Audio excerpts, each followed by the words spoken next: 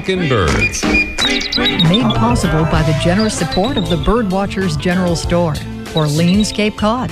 Birdwatchersgeneralstore.com. By LL Bean, inspiring you to get outdoors. LLbean.com. By Celestron, offering binoculars and scopes for birders of all levels. Celestron.com. By Birds and Beans shade-grown bird-friendly coffee. Birdsandbeans.com. And by Chumani. Visiting a national park? Let Chumani guide you. Chumani.com. Good morning. Welcome to our show number 630. Dear Talkin' Birds listeners, did you know that the week before last was Hemp History Week?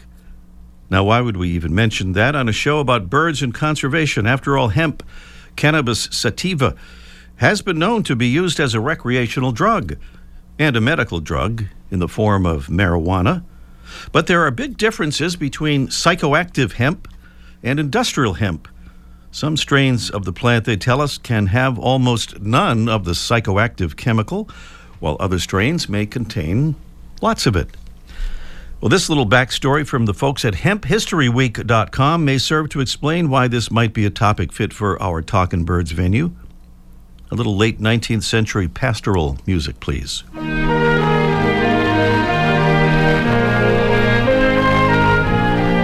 In the winter of 1895-96, bird-feeding pioneer Elizabeth Davenport of Brattleboro, Vermont, fed the birds at her window a type of seed full of fat, protein, and carbohydrates. Yes, it was hemp seed, and it was widely available at the time at feed and grain stores, and so was quickly adopted by early wild bird feeding proponents as a main ingredient in their birdseed mixes. Even the great Roger Torrey Peterson weighed in, saying, "In a mixture of cracked corn and smaller seeds, hemp always goes first." And so it went for several decades, until 1937. In that year, the Federal Marijuana Tax Act came along, and with the exception of the Hemp for Victory campaign of World War II to provide rope and such for the war effort, hemp slipped away as a birdseed of consequence in the U.S. And then the Controlled Substances Act of 1970 made things even harder for hemp. Fast forward to 2017, organized business groups and even state and federal agencies and lawmakers are working on ways to revive industrial hemp production in the U.S. for health food, body care products, eco-friendly textiles, clothing, auto parts, building materials, and birdseed. Hemp also shows promise as an agent for regenerating depleted soils, sequestering carbon dioxide, and preventing erosion. In any case, an organization called Vote Hemp, working to change state and federal laws to allow commercial hemp farming, has followed last year's growth of hemp crops planted in 15 states, with numerous universities conducting research on hemp cultivation and increases in state hemp licenses issued across the country. Industrial hemp cultivation is now legal in 32 states, which have lifted restrictions on hemp farming and may license farmers to grow hemp in accordance with a section of the latest Farm Bill. So if this pace keeps up, hemp might still become once again a standard in bird feeding.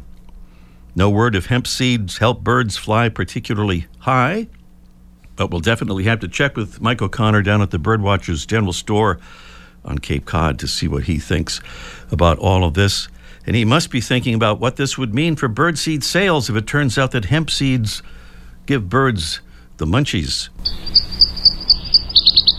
That's the sound of our mystery bird. And here's a little preview of our mystery bird contest coming along a little bit later in the show. So we'll give you some clues. You're hearing the sound of the bird. It's a small songbird about 4 to 5 inches long with a gray head, plain olive green back and wings, a yellowish throat, breast, and belly, and a white eye ring.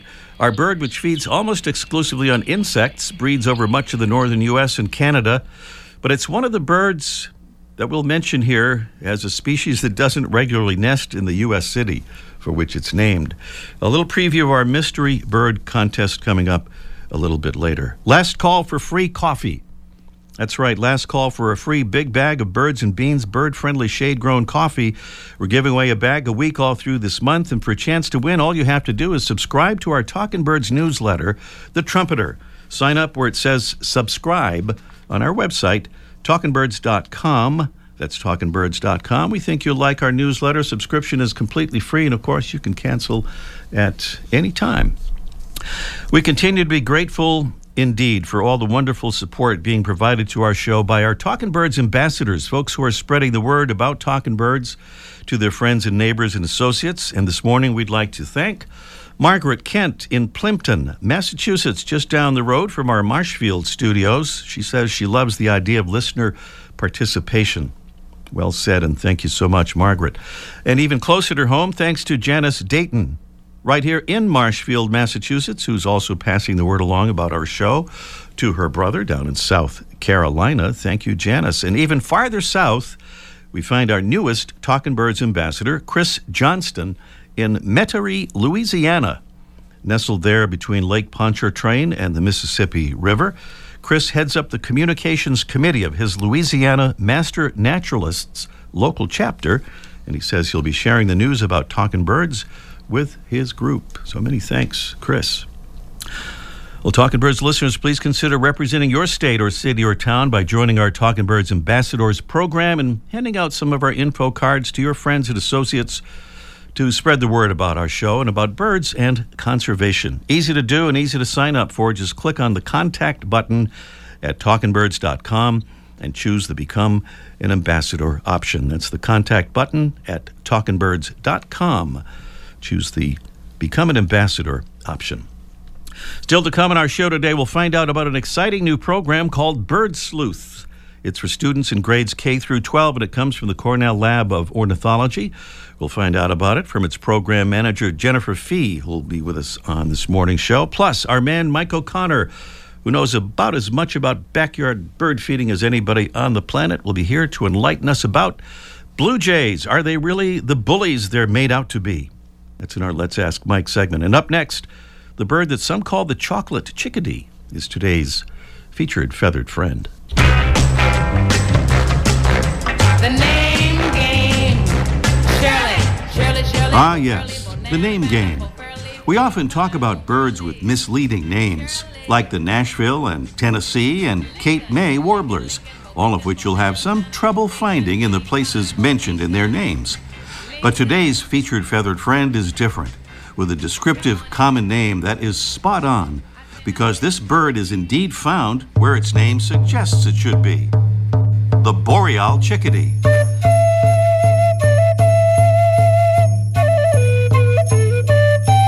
It's a bird whose range is almost entirely restricted to the boreal forests of Canada and Alaska, along with the northern edges of the most northern lower 48 states. Boreal chickadees have gray-brown upper parts with a brown cap and grayish wings and tail, mostly gray face with white on the sides and a black throat. Their underparts are white with brown on the flanks, to go with a short, dark bill, short wings, and long, notched tail.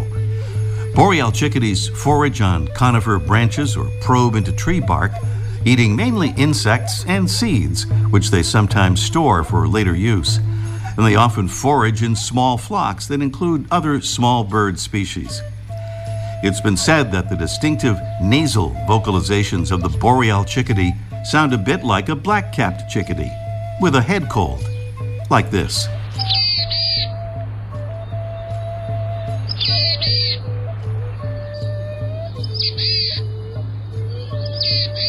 And unlike the blackcap, the boreal chickadee doesn't have a whistled song.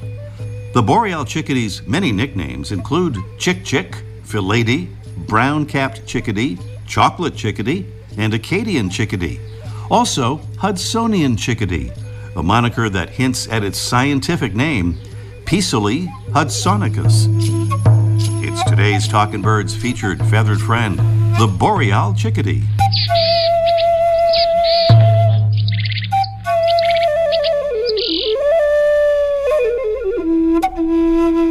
Thanks again for being with us here for our show number 630. Please do visit our website, talkinbirds.com. Follow us on Facebook and Twitter at talking birds. Jennifer Fee is the manager of Bird Sleuth, the K through 12 program at the Cornell Lab of Ornithology based in Ithaca, New York, and she joins us on the phone right now. Good morning, Jen. Good morning, Ray. How are you? I'm well, thank you. Great to have you on the show with us, Jen, and to learn about this program. And I had the pleasure of meeting you up at the LL Bean Maine Audubon Birding Festival a couple of weeks ago, where you were telling folks about the program. Bird Sleuth kind of sounds like the name of a video game to me, but it's... It is, yeah. We named it Bird Sleuth because we really liked kind of the crime solver aspect, which is big. Kids like to solve mysteries, so that's where Bird Sleuth was originated. All right, makes sense, but it's clearly more than that. So give us an overview, if you would, of the program and its goals. Sure. I was hired by the Cornell Lab of Ornithology about 14 years ago, and the original idea behind Bird Sleuth was to get kids involved in the eBird Citizen Science Project, because eBird had just launched. And tell us quickly about eBird, Jen, for those who aren't familiar with it. Sure. eBird is the world's largest bird checklist system. You can count birds wherever you are and send them. It's now a global project, and the data is used by our scientists at the lab to tell where birds are, how their populations are doing, and for kids to participate in that kind of study is really motivating for them. You know, they're not just going outside to look at birds or to observe nature, but they really love that they're going outside to count birds, and then they say, oh my gosh, you mean the data that we're collecting, scientists really use, they really care about it. So anyway, kids really enjoy, I think, and get a lot out of that personally. So how do you get the programs into the classrooms? How do teachers typically use them? Well, you know, birders are everywhere, and educators are not immune to the birding bug. So certainly our early implementers were people who loved birds, who loved outdoor education. But over the years, we go to a lot of science conferences, and we talk to a lot of people and just say, hey, this is a great way to teach the science that you need to teach and use birds as the inspiration. And, you know, I think teachers recognize, too, that birds are an ideal organism to study because they're everywhere. Like the most urban environment, you can find birds to count and to study. Just curious, are you able to go directly to teachers? Do you have to go through administrations and all that? Does it get kind of complicated that way? That's a great question. We try now more and more to work with districts and science coordinators at schools to do our outreach, but most of our outreach at this point really is kind of teacher to teacher, and we've got a lot of teachers spread across the country. We call them our ambassadors, and they'll lead workshops for teachers in their local area. So it's lucky because it's cut down on my staff's travel, because we've got these teachers that love birds and they love the Bird Sleuth program. And so they'll just go out and talk about it, help teachers get outside, maybe learn to use binoculars, learn to use the Merlin Bird ID app, learn to use eBird, and serve as a contact for the local teachers. Now, there's an online store associated with the program, right? So teachers can decide which topics they'd like to choose. Am I right about that? And also, free downloads there, too? Yeah. We really try to run the gamut and reach everybody from formal classroom teachers to nature center staff to parents and grandparents who just want to get their kids connected to birds. So we've got a wide variety of downloads available, as well as some full curriculum kits and cards and field guides and that sort of thing that are available in our online store. Now, the program, Jen, started, I think, with a grant from the National Science Foundation, right? So will you need additional grants to keep it going, or is it self-sustaining at this point? Well, I wish that we had more money, of course, at all times, but it was originally an NSF grant, and we've been lucky and gotten another NSF grant since then. We've gotten funding from the EPA, but to be honest, at this point, a lot of our funding comes from sponsorships, some companies that donate funds and products to help us reach teachers. We also get gifts from generous donors, And then, of course, the sales help as well. But in our mind, we try to make it as accessible, inexpensive, and whenever possible, free. Mm-hmm. So we've been lucky to get grants and gifts to cover a lot of that. Indeed. So you mentioned about, obviously, the schools and the nature centers and so forth. And what about just individual folks taking advantage of this? Yes, well, you might remember in Maine, you met my 6-year-old daughter. So Right. At this point in my life as a parent, I realized the importance of getting kids outside, whether it's in formal classrooms or just on the weekends and after school time. So I encourage everyone to look at birdsleuth.org. It's www.birdsleuth.org, and look for free downloads. We've got things like book readings for little bitty kids, kindergarten through 3rd grade. We've got some, scavenger hunt cards and bird bingo cards and that kind of thing that might, suit the needs of, say, 8 to 10-year-olds. We've got a whole lot of resources that I think parents and grandparents could also find useful. Okay, so parents, grandparents, nature centers and schools and teachers and administrators can all go to that same website, right, to get more info about it? Okay. Give us that address. www.birdsleuth.org. Birdsleuth.org. Easy to read, but not hard to say sometimes. Birdsleuth.org. Yes. All right. Jennifer Fee is manager of Bird Sleuth, the K through 12 program of the Cornell Lab of Ornithology. I wish we'd had this when I was a student at the Prospect Street School in Pawtucket, Rhode Island, Jen, but I'm glad it's out there for lots of kids now. Thanks for being on with us, and good luck. Thank you so much, Ray. I appreciate your time. Coming up here on Talkin' Birds, it's our Mystery Bird Contest in just 1 minute.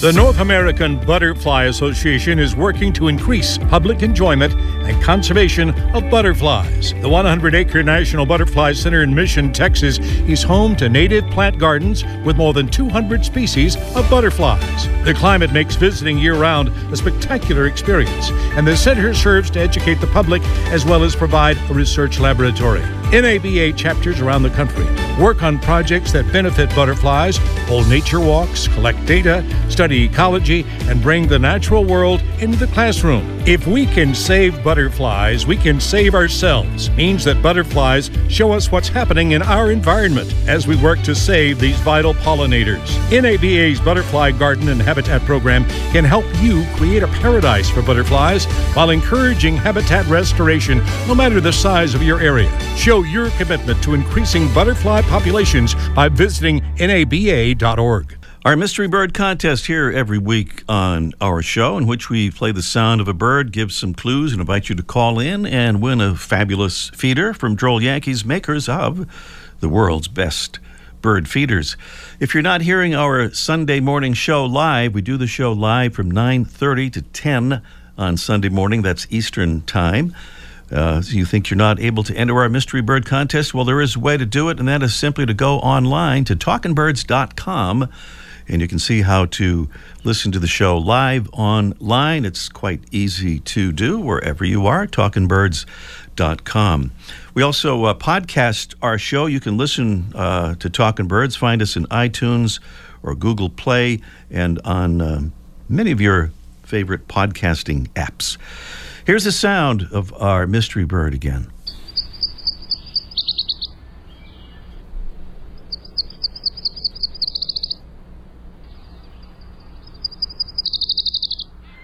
By the way, our prize this morning, the Droll Yankees Ruby Sipper Hanging Hummingbird Feeder.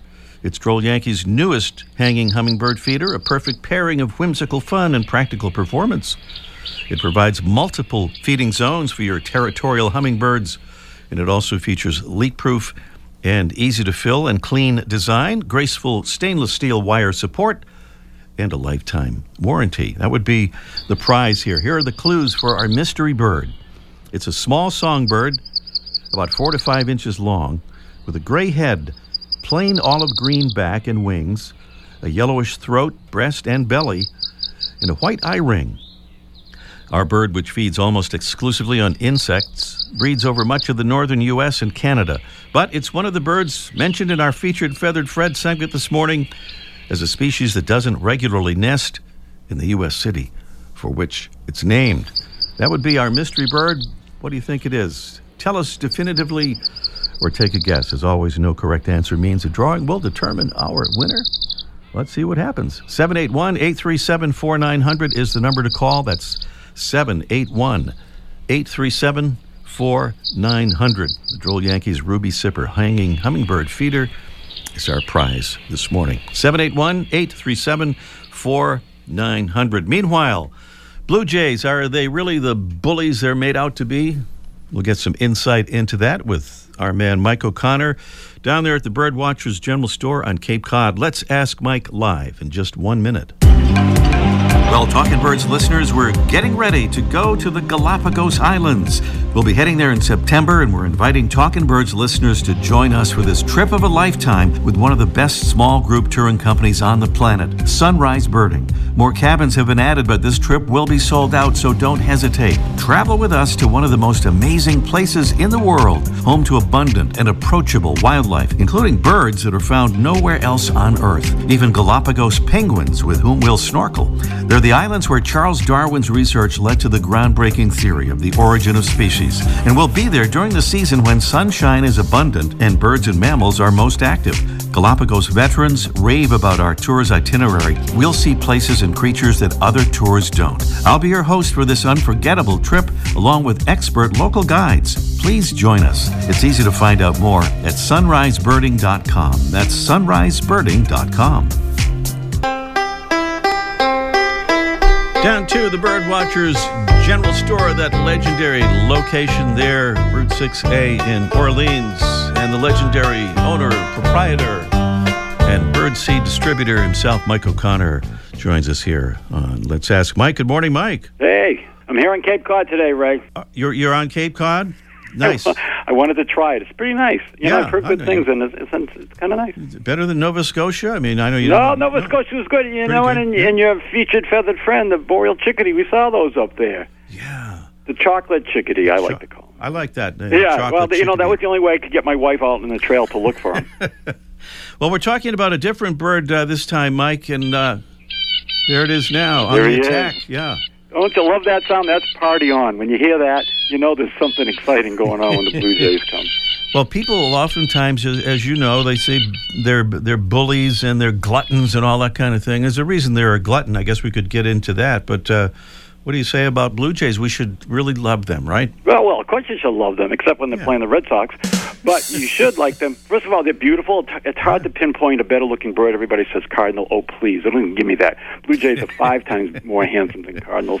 The other thing about Blue Jays is, they say they're kind of aggressive and they're mean, but they're also aggressive at hawks and other birds of prey.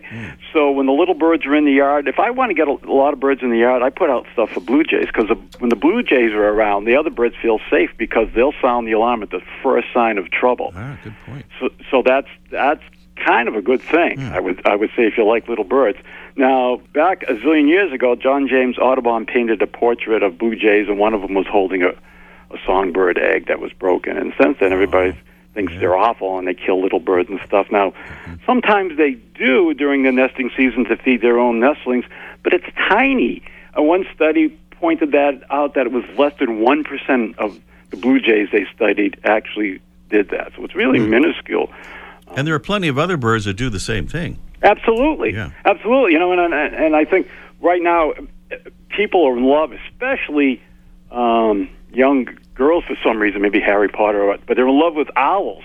They like owl earrings and pendants and pillows and pajamas. We saw all that stuff, and like the 10-year-old girls think the owls are the best, but owls are the most fierce predator, and they'll take out any bird that they come across. So the fact that a rare event when a blue jay does eat a young bird, nobody likes to see that, but owls do it constantly, and falcons, the most respected bird, that's all they eat are birds. So I wouldn't put them in the mean list. It's all, of course, what nature does anyways, but I would say on the long run, blue jays do more good by eating harmful insects, and certainly do more good for little birds by sounding the alarm when something bad is going. And I read this thing too in Cornell Lab site. They cite a Florida study It says that red-bellied woodpeckers, red-headed woodpeckers, Florida scrub jays, common grackles, and gray squirrels strongly dominate blue jays at feeders, often preventing them from obtaining food. And northern bobwhites, mourning doves, white-winged doves, northern mockingbirds, and northern cardinals occasionally dominated them as well. That's kind of surprising, I think, for a lot of people, wouldn't you say? Yeah, I certainly would, especially the Bob White thing. Wow. They're a little bit skittish in the Cardinals. No, it's true. It's just I'm blaming that Audubon guy. When I see him, I'm going to say a few words to him about that. All right. And one more thing about the Bob White. Behind our store a couple of days ago, there was a male Bob White calling. Right behind. Oh, good. Yeah, we haven't heard that on the Cape in a long time, and especially, I'm just nothing but cement and truck tires and stuff, and he was out there calling. It really made my day, so there's still hope for him. That used to be a pretty common sound. It used to be the soundtrack of Cape Cod in the summer, and it disappeared, but I've got several reports this year, including near us, so instead of waiting on customers, we all went out in the parking lot and listened. Mike, thank you. We'll talk to you next week. Sounds great, man. All right, we're back here at the Mystery Bird Contest. Our number is 781-837-4900. Our prize is the Droll Yankees Ruby Sipper hanging hummingbird feeder. Here's the sound of our mystery bird. It's a small songbird about 4 to 5 inches long with a gray head, plain olive green back and wings, a yellowish throat, breast, and belly, and a white eye ring. Our bird, which feeds almost exclusively on insects, breeds over much of the northern U.S. and Canada, but it's one of the birds mentioned in our featured Feathered Friend segment this morning as a species that doesn't regularly nest in the U.S. city for which it's named. What is our mystery bird? Tell us or take your guess at 781-837-4900. That's 781-837-4900. That's what it is. And Judy is in Brookline, Massachusetts. Good morning, Judy. Hi, good morning. Good morning. Nice to see the sunshine here in the eastern part of the state, isn't it? Beautiful day. Beautiful is right. Well, Judy, what do you say on the mystery bird there? Well, I'm not so sure, but I'm saying a Philadelphia vireo. Philadelphia vireo. I can see where you're coming with that. I can see some of that description, I think. Fitting. Doesn't quite have that eye ring. Yeah, it's outside of that, but they're working on it. So, thank you, Judy.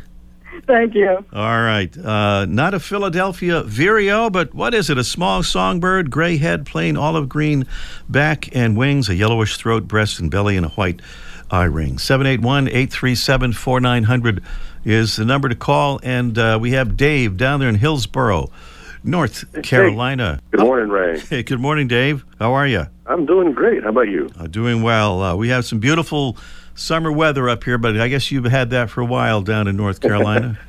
Only 6 or 8 months, yeah.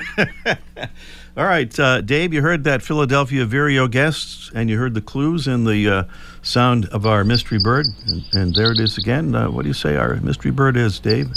That sounds like you're describing a Nashville warbler. Well, you ought to know because you're closer to Nashville than we are. Absolutely right. Well, I have yet to see one. So. What did you say? You have yet to see one?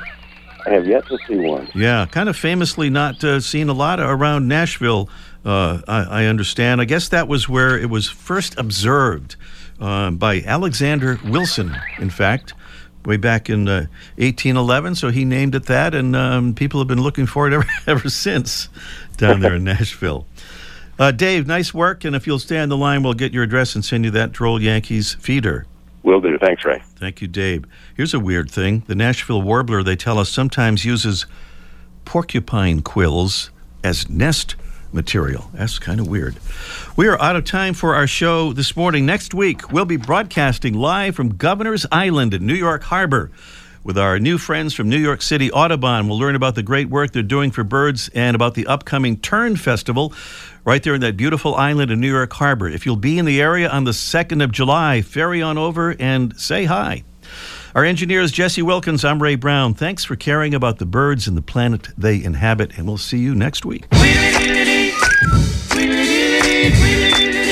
bird show, I like that. I love Ray Brown's Talkin' Birds. Made possible by the generous support of the Birdwatchers General Store, Orleans, Cape Cod. Birdwatchersgeneralstore.com. By L.L. Bean, inspiring you to get outdoors. LLbean.com. By Celestron, offering binoculars and scopes for birders of all levels. Celestron.com. By Birds and Beans shade-grown bird-friendly coffee. Birdsandbeans.com. And by Chumani. Visiting a national park? Let Chumani guide you. Chumani.com.